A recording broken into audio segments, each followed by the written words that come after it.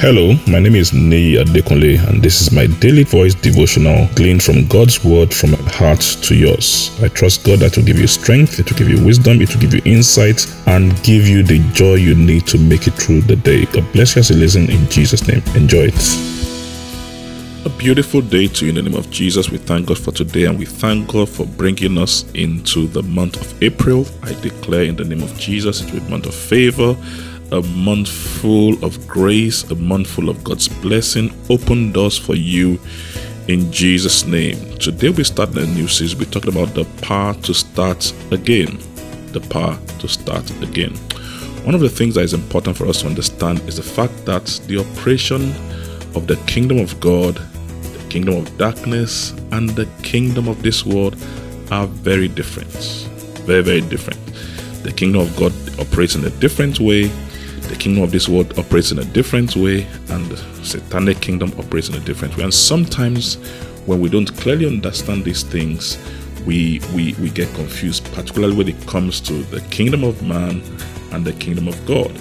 In Matthew 16, Jesus has spoken about the fact that he was going to the cross, and Peter, who loved his master, pulled him aside and scolded him because he didn't want him to go to the cross. But Jesus rebuked him. He said, "Get behind me, Satan." He said, "You do not consume the things of God, but the things of the devil."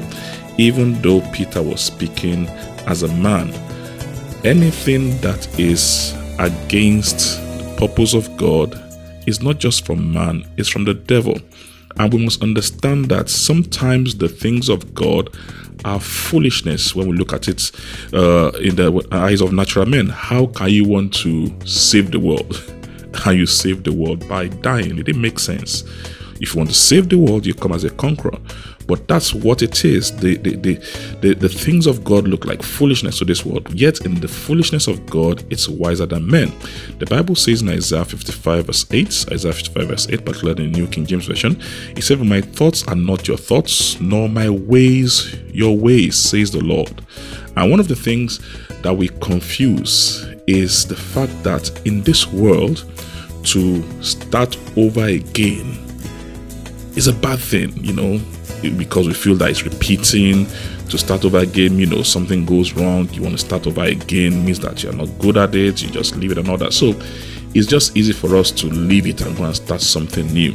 And for a lot of us, the earliest concept we have when it comes to starting over again or repeating something is back in our elementary school. Maybe when we're young, you fail a class or you don't do well enough, they tell you to repeat. So to start something again comes with a lot of negative emotions, bad feeling. Oh, I'm not good at it.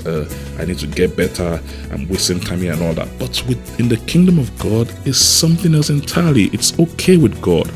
God is absolutely okay. And in fact, God started a lot of things again, and he has no problem with us starting over again. What does it mean in the kingdom of God to start things over again? In the kingdom of God, it means an opportunity to start better. That's one. Number two, it means the ability to stay focused and undeterred even in the face of challenges. That, listen, the challenge came, but I was still able to stay focused and undeterred. And it allows you to master what you are following, particularly when it is something that God has designed for you. So don't let anything deter you from staying focused on what God has called you to do, particularly when it comes to what God has called you to do, your life assignment. If you get it wrong, if you fail at it or anything, don't be scared to start again. Stop it, learn the lesson, go back to it and do it again.